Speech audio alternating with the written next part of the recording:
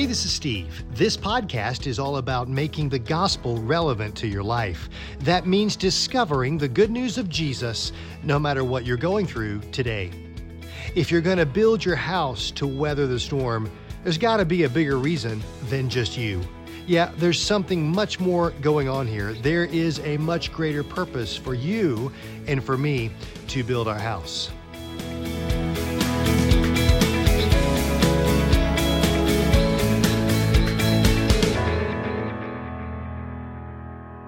The Apostle Paul literally had the Damascus Road experience. You know, he's the guy that was the religious higher up, the religious elite, and he was determined to kill the Christians and to stop this Jesus movement. And it was on his way to do just that, starting in Damascus, when God met him on that road, knocked him off his horse. He had this experience with God and it changed him forever. He met Jesus. And that's when Saul really became Paul. Yeah, he had this experience, and you know, Paul's legacy since then is this is the guy who has done more than any other person for our cause than Jesus himself. Paul's the guy that wrote out our theology. He's the one that built the theological structure that we stand on today.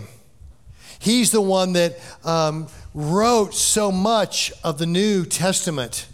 You know, he's the guy that wrote things like, "For it is by grace that you have been saved through faith, and that not of yourselves. It's a gift of God, not by works, so that no one can boast."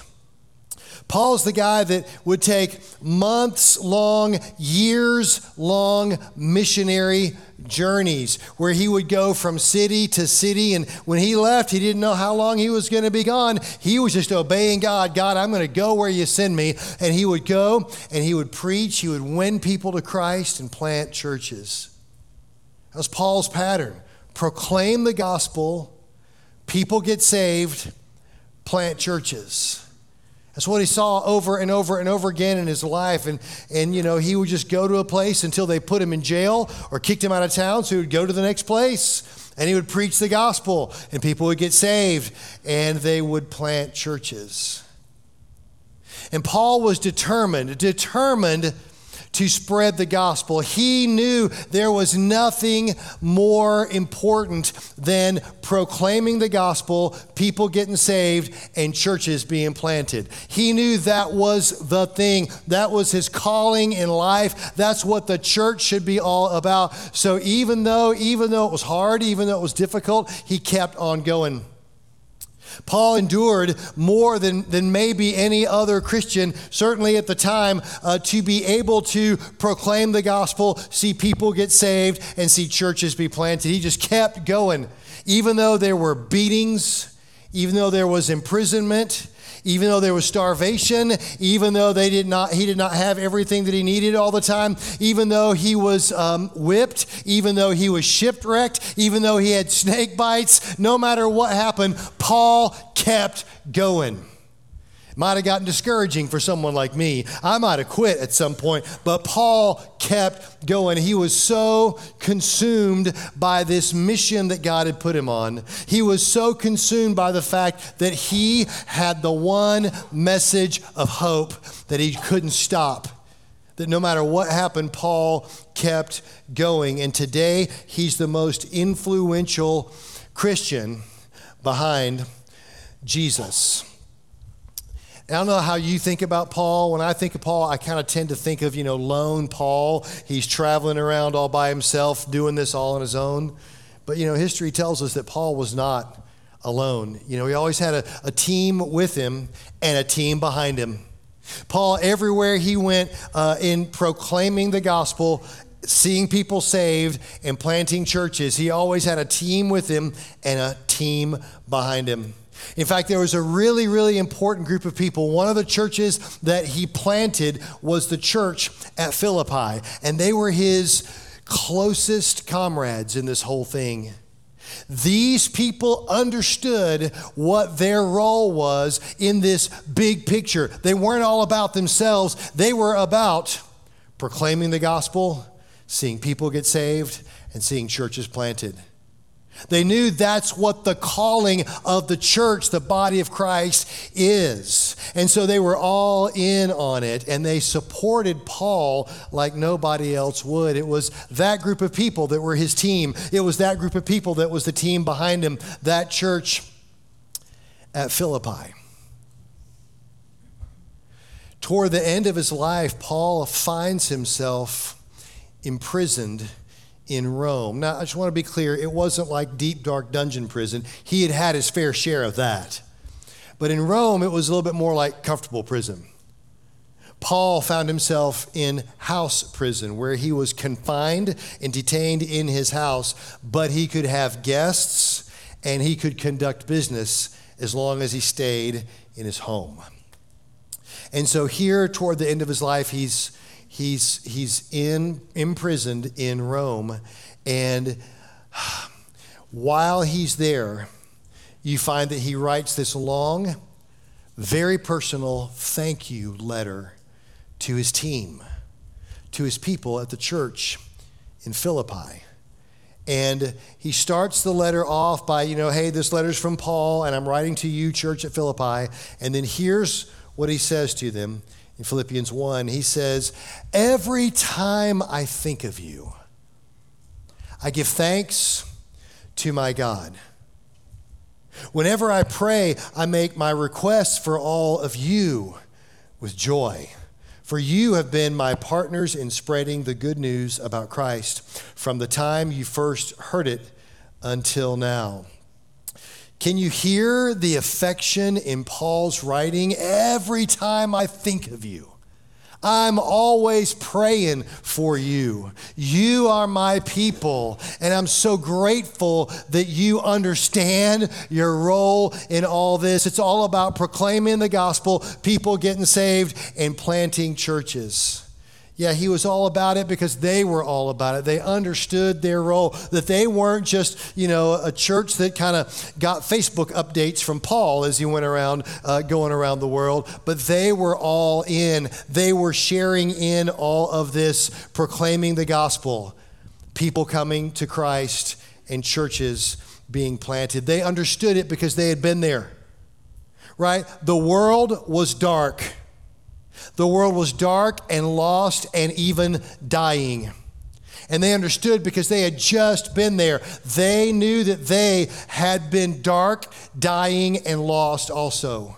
Like you and like me, they understood that at one time they were separated from God because of the sin in their own lives. And that this separated them from him, put them under darkness and put them under God's wrath and judgment, that they had death coming because that's what they deserved. They were criminals against a holy God. They recognized that.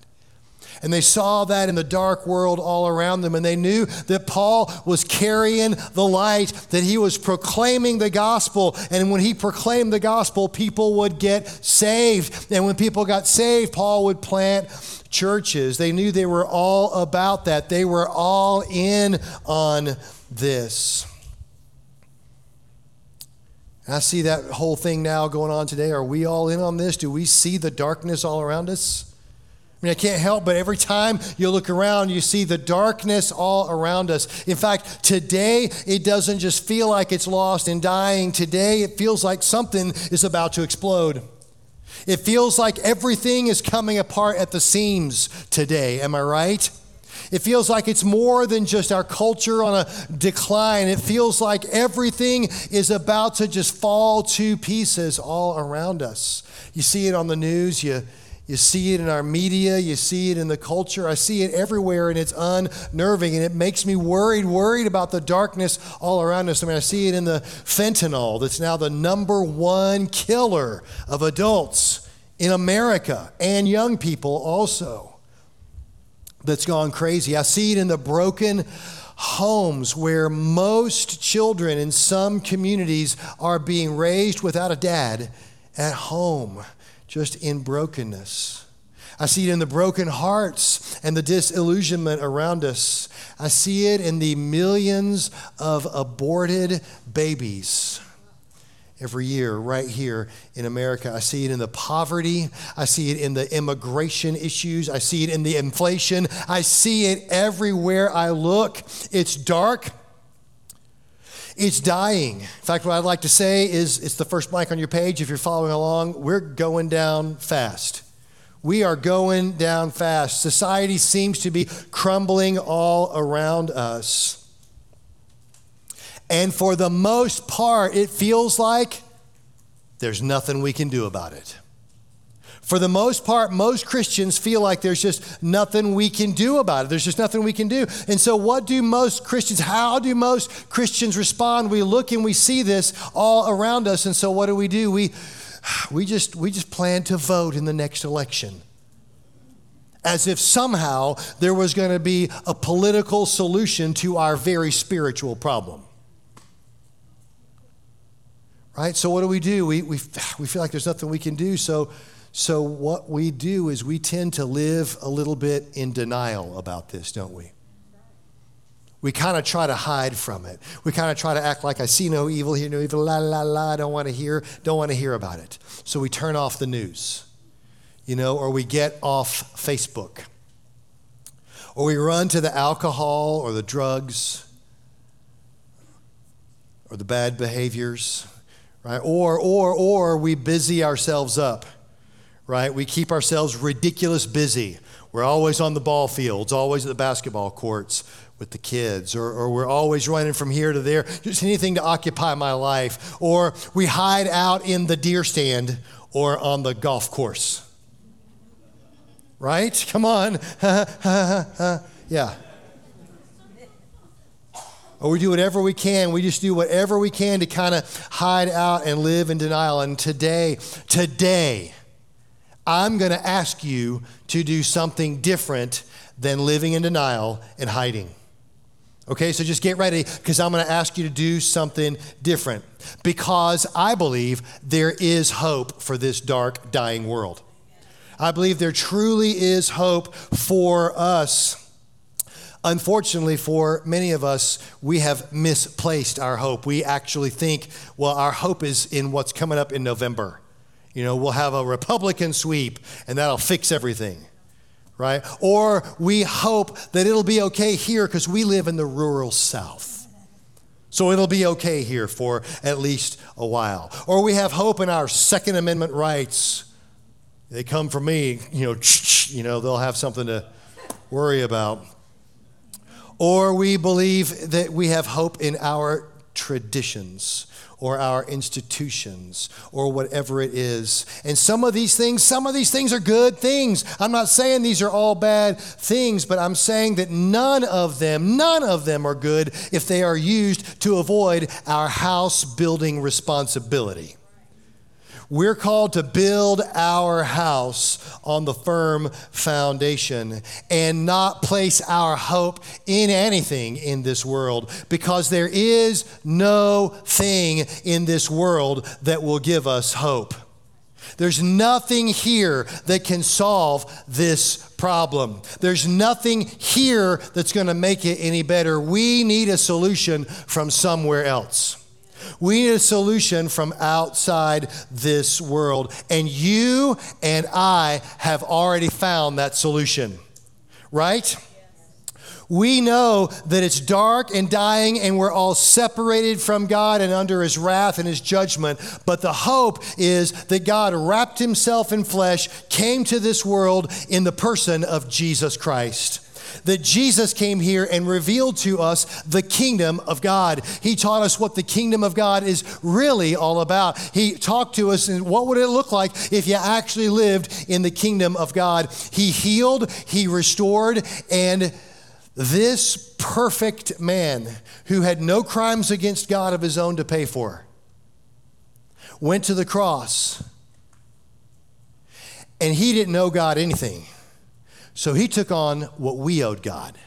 He took on our debt, my guilt, on himself. And on the cross, he paid it in full. He died in my place. He paid my debt. He paid your debt. And he died for me so that I might live. He died on the cross. And here's the thing about Jesus. he didn't stay dead. Proving that his sacrifice was good enough. He rose from the dead, and now today he lives and he stands at his Father's right hand in heaven, and he lives in me and in you to be the light of the world so that he can work through me and you to proclaim the gospel so that people will get saved and so that churches will be planted. Am I right? And that's the hope of the world. The light of the world is Jesus Christ, and our hope is him. In fact, here's what I want to say, next blank on your page. It's the gospel that empowers us to stand. It's the gospel that empowers us to stand. It's the gospel, the hope. It's the gospel that allows us to build our house. And here's the kicker. We, the church, are the only ones on the planet that have this message of hope. The government doesn't have it. The school systems don't have it. You're not going to find it in the news media. You won't see it on Netflix. It belongs to the church, and it is solely our job to proclaim the good news so that people will be saved and churches will be planted. Our message is better than any message Disney could ever produce. Our message is a better message than our federal government could ever contrive, right? Our message is a way better message than any Democrat or Republican ever dreamed of. Our message is better than science and technology messages. Our message is better than the environmentalists and the social revolutionaries. Our message is the only message that will bring life out of death. Our message is the only message that turns darkness into light, right? Our message is the only message that will bring in the rule and the reign of God, the kingdom of God here on earth. Am I right? It's our message. It's our message. This is who the church is. We're not just some institution where you come and you watch a show. We are the expression of God in the world today. And our role is to preach the gospel so that people will be saved and churches will be planted. So that those churches will preach the gospel and people will get saved and churches will be planted. Am I right? That's what the kingdom of God is starting to look like. What is the kingdom? What is the kingdom of God? Next blank on your page. The kingdom of God is where God reigns. It's where God is in charge, in control. It's right here. It's in you and it's in me. The kingdom of God is right here. Jesus himself got it started. Mark tells us that he began his ministry with this simple message. He started preaching. This is what he said. Jesus says, the time promised by God has come at last. The kingdom of God is near.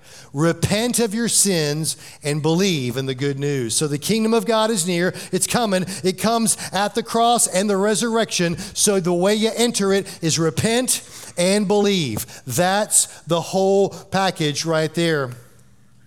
Jesus got it started, and those early believers, Paul, Peter, James, John, all those other ones, they expanded it out. They were all about proclaiming it and spreading it as far as they could. In fact, you get all the way to the end of the book of Acts, and the very last sentence in the book of Acts, Acts 28, says that at the end of his life, Paul is imprisoned there in Rome, and what do we find him doing? He's boldly proclaiming the kingdom of God and teaching about the Lord Jesus Christ. And no one tried to stop him.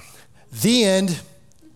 That's how Acts ends, right there. That's what he's doing. He's still alive, and all he's doing is proclaiming the kingdom of God, and nobody tried to stop him. And people kept getting saved, and churches kept getting planted. And then the gospel was proclaimed some more, and more people got saved, and more churches planted, all the way down to today, where you and I were birthed to be in on that. The gospel proclaimed, people getting saved, and churches being planted. That's why we exist. So I'm asking you, next blank on your page, am I going to church or am I being the church? Am I a spectator or am I a participant? You know, church isn't something that you were created to watch. That's football. Don't be confused. You're not designed to be a spectator in this. You're designed to be on the field. You aren't a spectator. You are a team player.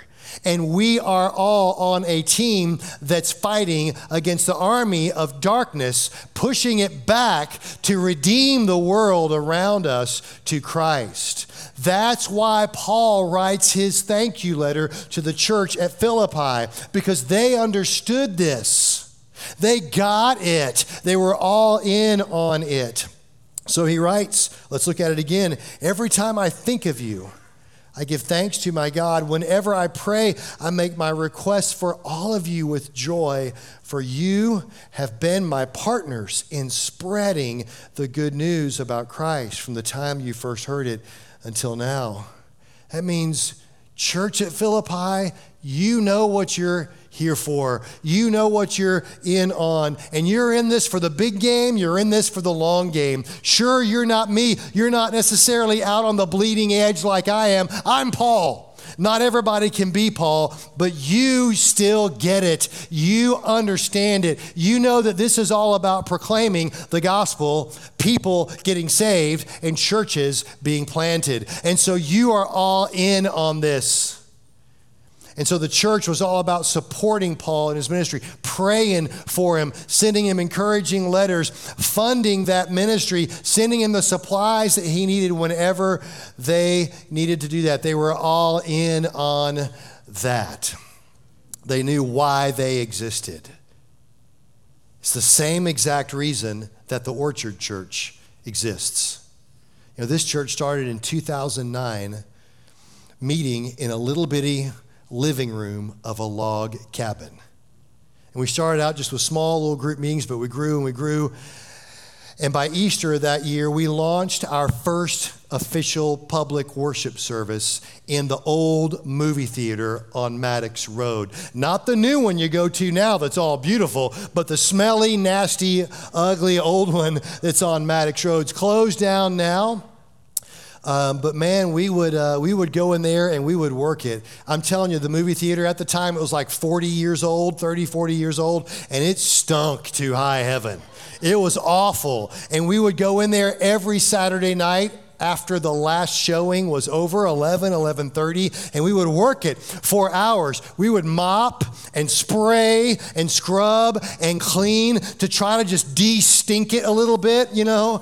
It was sticky and gross. There were milk duds melted to every surface. There were rat nests, I'm not kidding, everywhere. It was awful. It was awful. But we would clean it up as much as we can and stage our equipment in there. So we'd kind of move in and clean up on Saturday nights. And we get out of there usually around 1 o'clock in the morning, only to be back at 7 a.m. the next morning, and that's when we started putting everything together. Staging, sound, wire up all the sound, bring all the stuff in, lights, hanging lights. We'd have to move completely in every single Sunday, and we'd have a church service in there on Sunday. See the lights we'd hang? Yeah. Back in the day. Some of you guys remember those days way back when. And then we'd have to have it all cleared out. Everything had to come back out again so that they could show the early matinee on Sunday afternoon at 1 o'clock. And so I'd get home and just collapse at the end of all that every single week and then do it again. Why? Because it's all about proclaiming the gospel so that people can get saved and churches can be planted. That's what it's all about. That's why we do this. That's why we did this crazy, insane stuff all the time. The owner of the theater at the time, the first owner when we got there, did not believe in maintaining the theater, I guess, much himself. And one day he was looking at me and I was just talking to him and he said, you know, I don't understand it, but the side y'all meet in, there's two. It's a 2-stall theater, right? So he's like, the side y'all meet in just smells a lot better than the other side. I don't know why. And then he sold the theater to somebody else, and they were wonderful. Anyway, so we did that for a long time, and then we finally got a big upgrade when we moved to the Ellijay Elementary School. And there we had an upgrade, but we did the same kind of thing. Didn't have to get in there on Saturday night, but we bought road cases and trailers, and every Sunday morning we were moving these heavy road cases out of 2 trailers into the building, and we had crews of people setting up all over in the auditorium and around in the children's ministry spaces and in the open areas. There's Saber Marks making coffee right there. So we would do all this stuff every week. We had to build the screens. We had to put in the lights. We literally rolled out the carpets. We set up children's ministry areas. There's John Crawford running sound right there, happy about it.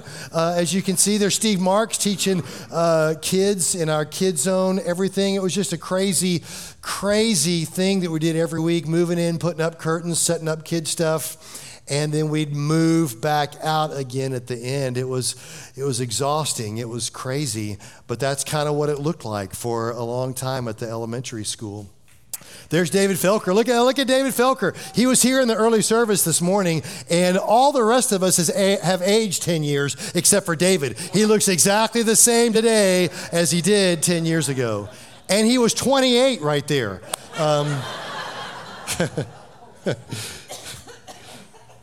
So we had a great upgrade there in the school, and it was fantastic. And then finally, God opened a door, and He made it possible for us to come here to this location, our semi-permanent home. Oh, yeah. And it's so good because most weeks we don't have to get in here and work it. We did this week, right, Jeff? Jeff was in here in the early service. He's probably passed out now because he was hanging lights and everything all week.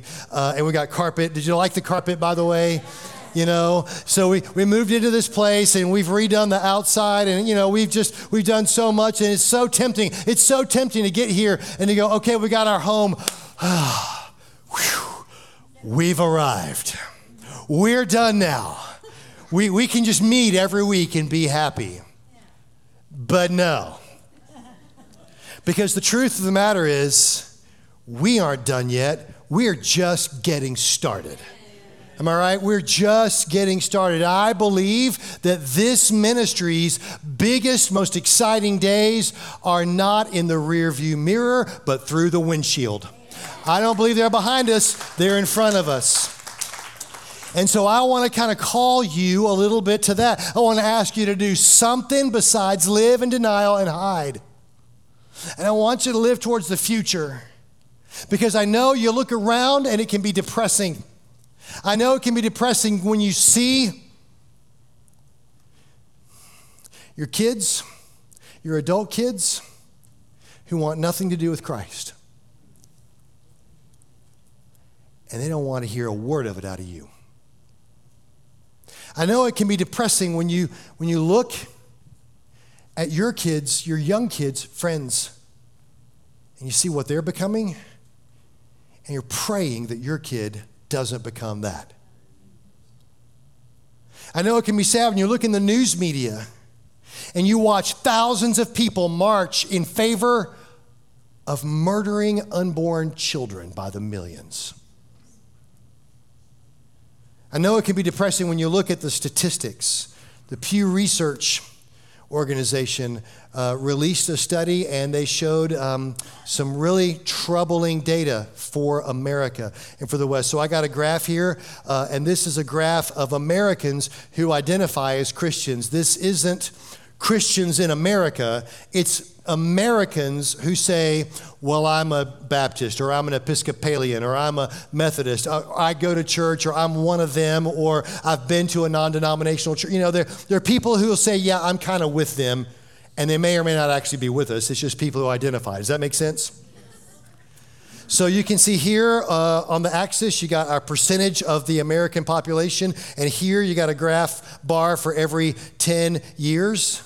And you can see that in the 1900s, we were doing great. Most Americans affiliated with us. But then something happened after the turn of the century, and all of a sudden there's been this steep decline to today. Today, we've dropped from 80 to 90% down to 64% of Americans say, I'm one of them.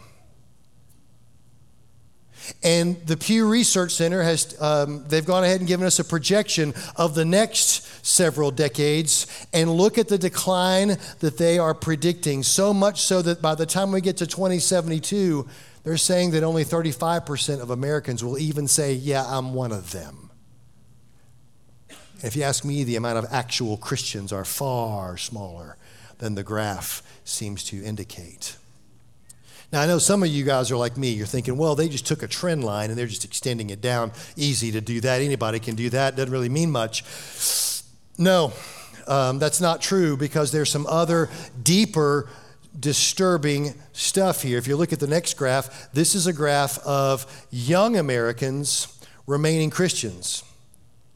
In 1990, if you were a kid who had been raised in a Christian home, about 90% of those kids stayed Christian when they were adults. They are now Christian adults. But in 2020, only 65% of kids raised in Christian homes will identify as Christians as adults. Something is troubling here. Do you see this? And it's worse for people not raised in Christian homes.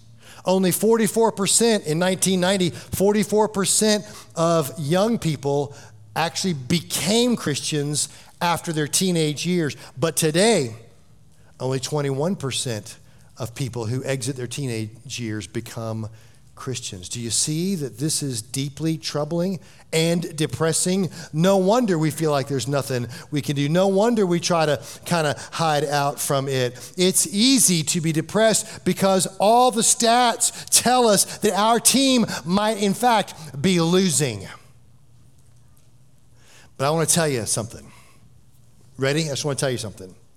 This is an incredible moment for us to be alive, because right now, today, around the world, outside of the West, around the world, Christianity is growing faster now than at any time in history. It's growing and expanding more all around the world than it ever has. In other words, there are more new Christians today than at any other day in history. Christianity, the light, the gospel is being proclaimed, and people are being saved, and churches are being planted at a higher level than at any time ever in history. You look at China, you look at Asia in general, you look at Latin America, and you look at Africa, and you see this astonishing explosion of the gospel. In fact, in Africa, you see that in 1900, there were fewer than 9 million Christians in Africa. Today, however, there are over 541 million Christians in Africa. Come on. That's crazy. In the last 15 years alone, the church in Africa has increased by 51%. That's 33,000 new Christians per day in Africa right now. Whoa, what? That's crazy. What about that? Some of you guys might be going, well, yeah, isn't that a lot of Catholic? Aren't a lot of Catholic people? Is Catholic Church growing there? Well, yeah, in Latin America, the Catholic Church is really growing fast. That's true, but not like Protestant churches, not like evangelical churches like ours. In fact, the reality today is that today, 70% of evangelical Christians live outside the United States. Most of us are not here. And the team is pushing the ball down the field all around the world. You look at South Korea. In 1920, there were 300,000 Christians in South Korea. Today, look at this, there are 12 million Christians in South Korea. Praise the Lord. That's a quarter of their population today. Something is changing in South Korea. In China, this is kind of secret, but in China, there are about 45,000 people coming to Christ per day in China. Hey, that's 280,000 people per week. That means 1.2 million new Christians per month in China. 14.5 million new Christians per year in that communist, oppressive nation. Yeah, isn't that, praise the Lord. And I believe that if God can do it there, He can do it right here. If God can do it in communist, oppressive China, he can do it right here. And if he's going to do it, he's going to do it through the church. He's going to do it through the body of Christ. He ain't going to do it through our president. He's not going to do it through our institutions. He's not going to use Disney to win the world to Christ. We have the message that changes darkness to light. We have the message that brings life from death. We are the only organization that will bring the reign and the rule of the kingdom of God. It's us. It's us. It's me. It's you. It's us. Is he starting now? Are we maybe starting to see it? Because I know the stats look bad.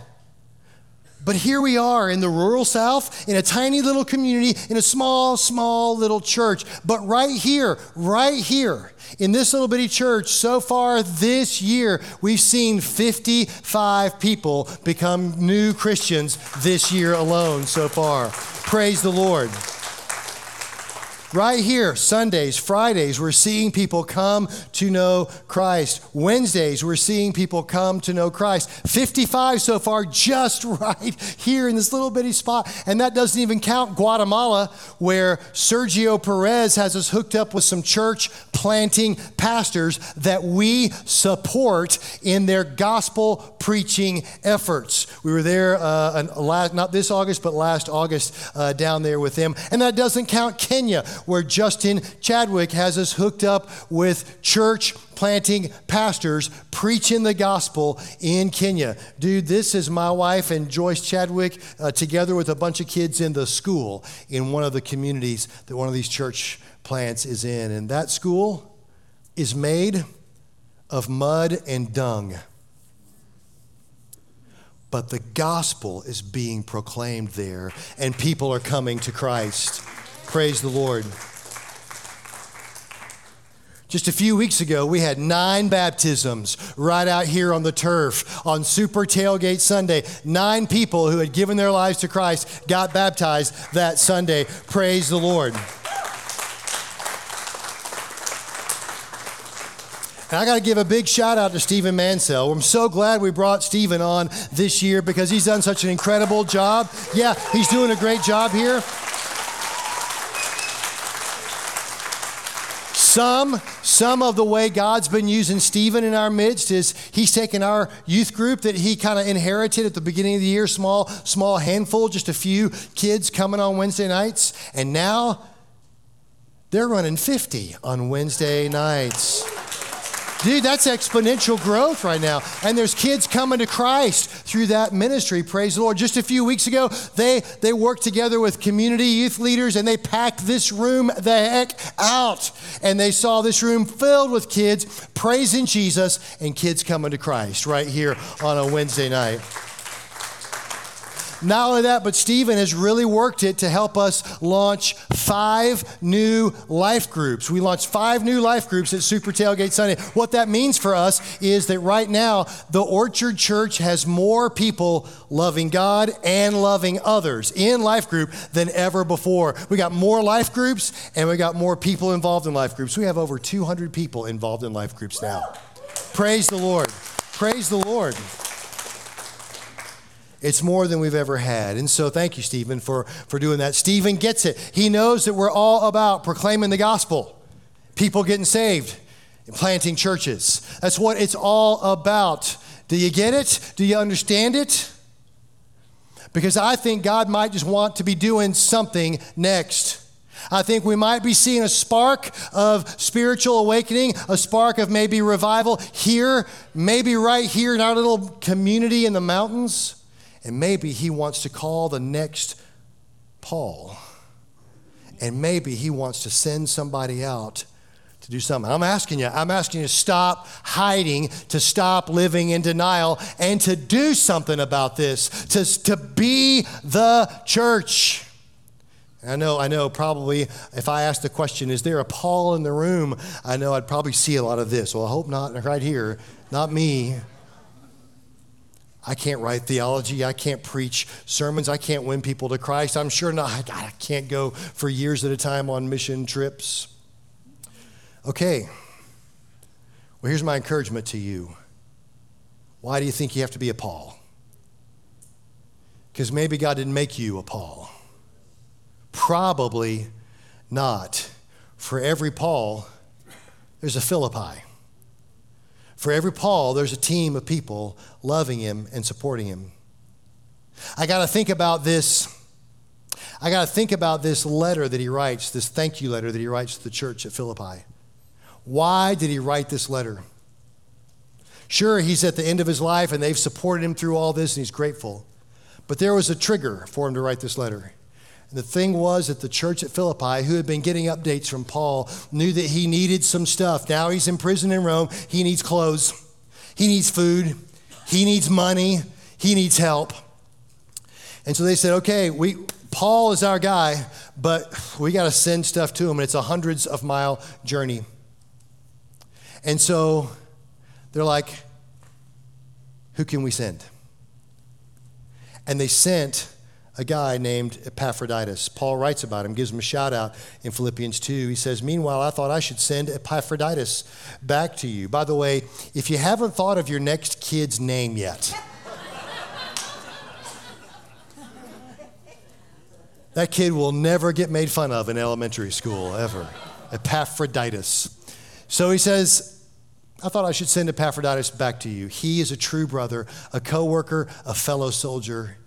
He was your messenger to help me in my need. Who's Epaphroditus? I don't know. You see, all we really know about Epaphroditus is he got a shout out from Paul. Paul mentions him a couple of times in this one letter, in his thank you letter to the church at Philippi. History tells us nothing about Epaphroditus before this and nothing about him after. He's just a guy. When the church was ready to send Paul support, to make sure that the gospel kept being proclaimed, that people kept being saved, and churches kept being planted, they're like, Paul's the guy on the bleeding edge, but somebody's got to get him the stuff. And as far as we know, Epaphroditus had no theological training. We don't know if he had any special gifts or abilities. As far as we know, Epaphroditus is just a guy who said, you know, dude, I can carry stuff to Paul. I may not be able to preach. I may not be able to write, but I can carry stuff. If it means the gospel being proclaimed, people being saved, and churches being planted, I can carry stuff. And so Epaphroditus goes on this journey to take stuff to Paul. Paul writes this thank you letter, and then Epaphroditus delivers it back to the church. And today, we have a significant part of the New Testament because Epaphroditus said, I can carry stuff. I just wonder how many more Epaphroditus might just be in the room. You know, I'm not asking you to think about becoming an elder. I'm asking you to carry something. Because there's lots of ways here in the church that something just needs to be carried. I'm not asking you to host a life group or to lead a team. I'm just asking you to be an Epaphroditus. I'm asking you, as Paul wrote to that church in Philippi, to have the same attitude that Christ Jesus had. Though he was God, he did not think of equality with God as something to cling to. Instead, he gave up his divine privileges and he took the humble position of a slave and was born a human being. When he appeared in human form, he humbled himself in obedience to God and died a criminal's death on the cross. And therefore, God elevated him to the place of highest honor and gave him the name above all other names, that at the name of Jesus, every knee should bow in heaven and on earth and under the earth, and every tongue declare that Jesus Christ is Lord, to the glory of God the Father. I'm just asking you to have the same attitude that Christ had. The same attitude that Steve has. The same attitude that John has. Now that I think about it, not the same attitude Steve has. But to say yes to him, yes, I can carry something. Would you be willing to help out in some little way? Because our teams, I've asked our teams to let me know, how can somebody just show up and carry something for a little bit? I'm not asking for a long-term commitment. Maybe you could just come and help Jeff out with lights and tech a little bit. We could use some help with people who would be willing to push some buttons a little bit, and move some levers. Carry something. Our youth group needs meals provided for them on Wednesday nights. I'm not asking you to come every Wednesday night and prepare a meal, but could you make sure we got pizza for them next week? Or could you do spaghetti or something for them one night? Our Celebrate Recovery ministry needs meals provided for them on Friday nights. And we've got a team that does that, but sometimes they just need a break. They do a fantastic, indescribable job, and their food is really good here on Fridays, but they could use some assistance on off nights. Would you help them? Maybe you could make coffee on Sunday mornings, or maybe you could just help people find a parking spot and get to the building. Maybe you could just carry something, because there's all kinds of ways that you can step it up and become an Epaphroditus. Stop hiding and living in denial, and let's do something about this. Come on, yeah. Let's don't be afraid anymore. Let's don't just resign ourselves to the cultural demise. Let's be bold and let's do something. God says that he has not given us, in 2 Timothy, not given us a spirit of fear and timidity, but of power and of love and of self-discipline. So he calls us to use what we got, even if it's just a little bit. In Romans 12, Paul writes, in his grace, God's given all of us different gifts for doing certain things well. So if God's given you the ability to prophesy, speak out with as much faith as God's given you. If your gift is serving others, serve them well. If you're a teacher, teach well. If your gift is, thank you, Betsy. Thank you for teaching well. If your gift is, I lost my place. Yeah, here it is. If your gift is encouraging others, be encouraging. If it's giving, give generously. If God's given you leadership ability, take the responsibility seriously. And if you have a gift of showing kindness to others, do it gladly. If your gift is helping people get parked, help them. If your gift is providing meals, provide a meal. If your gift is making coffee, make coffee. Don't just pretend to love others. Really love them. Hate what is wrong. Hold tightly to what is good. Love each other with genuine affection and take delight in honoring each other. Stop being lazy. That's the Steve translation right there. But work hard and serve the Lord enthusiastically. See, I believe this is how God works. Every Paul's got a Philippi. And maybe you're not one of those guys, but maybe you can carry something. Let's do this. I'd like to invite you. Here's how I'd like to invite you to respond. After the service is over, not right now, but after we sing our songs and pray and dismiss, I'd like to invite you to join some of our team leaders right outside this door. We have got our Dot Life connection point all set up right out here for you this morning. Even if you don't know that you've got a place to serve, just come out and look at the pretty purple banners. They're awesome. But just come right on out here and just talk to somebody and say, hey, I'm looking for something to carry. I can carry something next week. I can carry something next month. I can carry something twice a month. Just put me in. I want to be an Epaphroditus. And just say, I will get it. I know that I'm part of a much bigger picture. I know this isn't all about me. I know this is about proclaiming the gospel so that people can be saved and churches will be planted. My question for you, will you come out there and join us? My question for you is last blank on your page. Do you get it? Do you understand what you're really here for?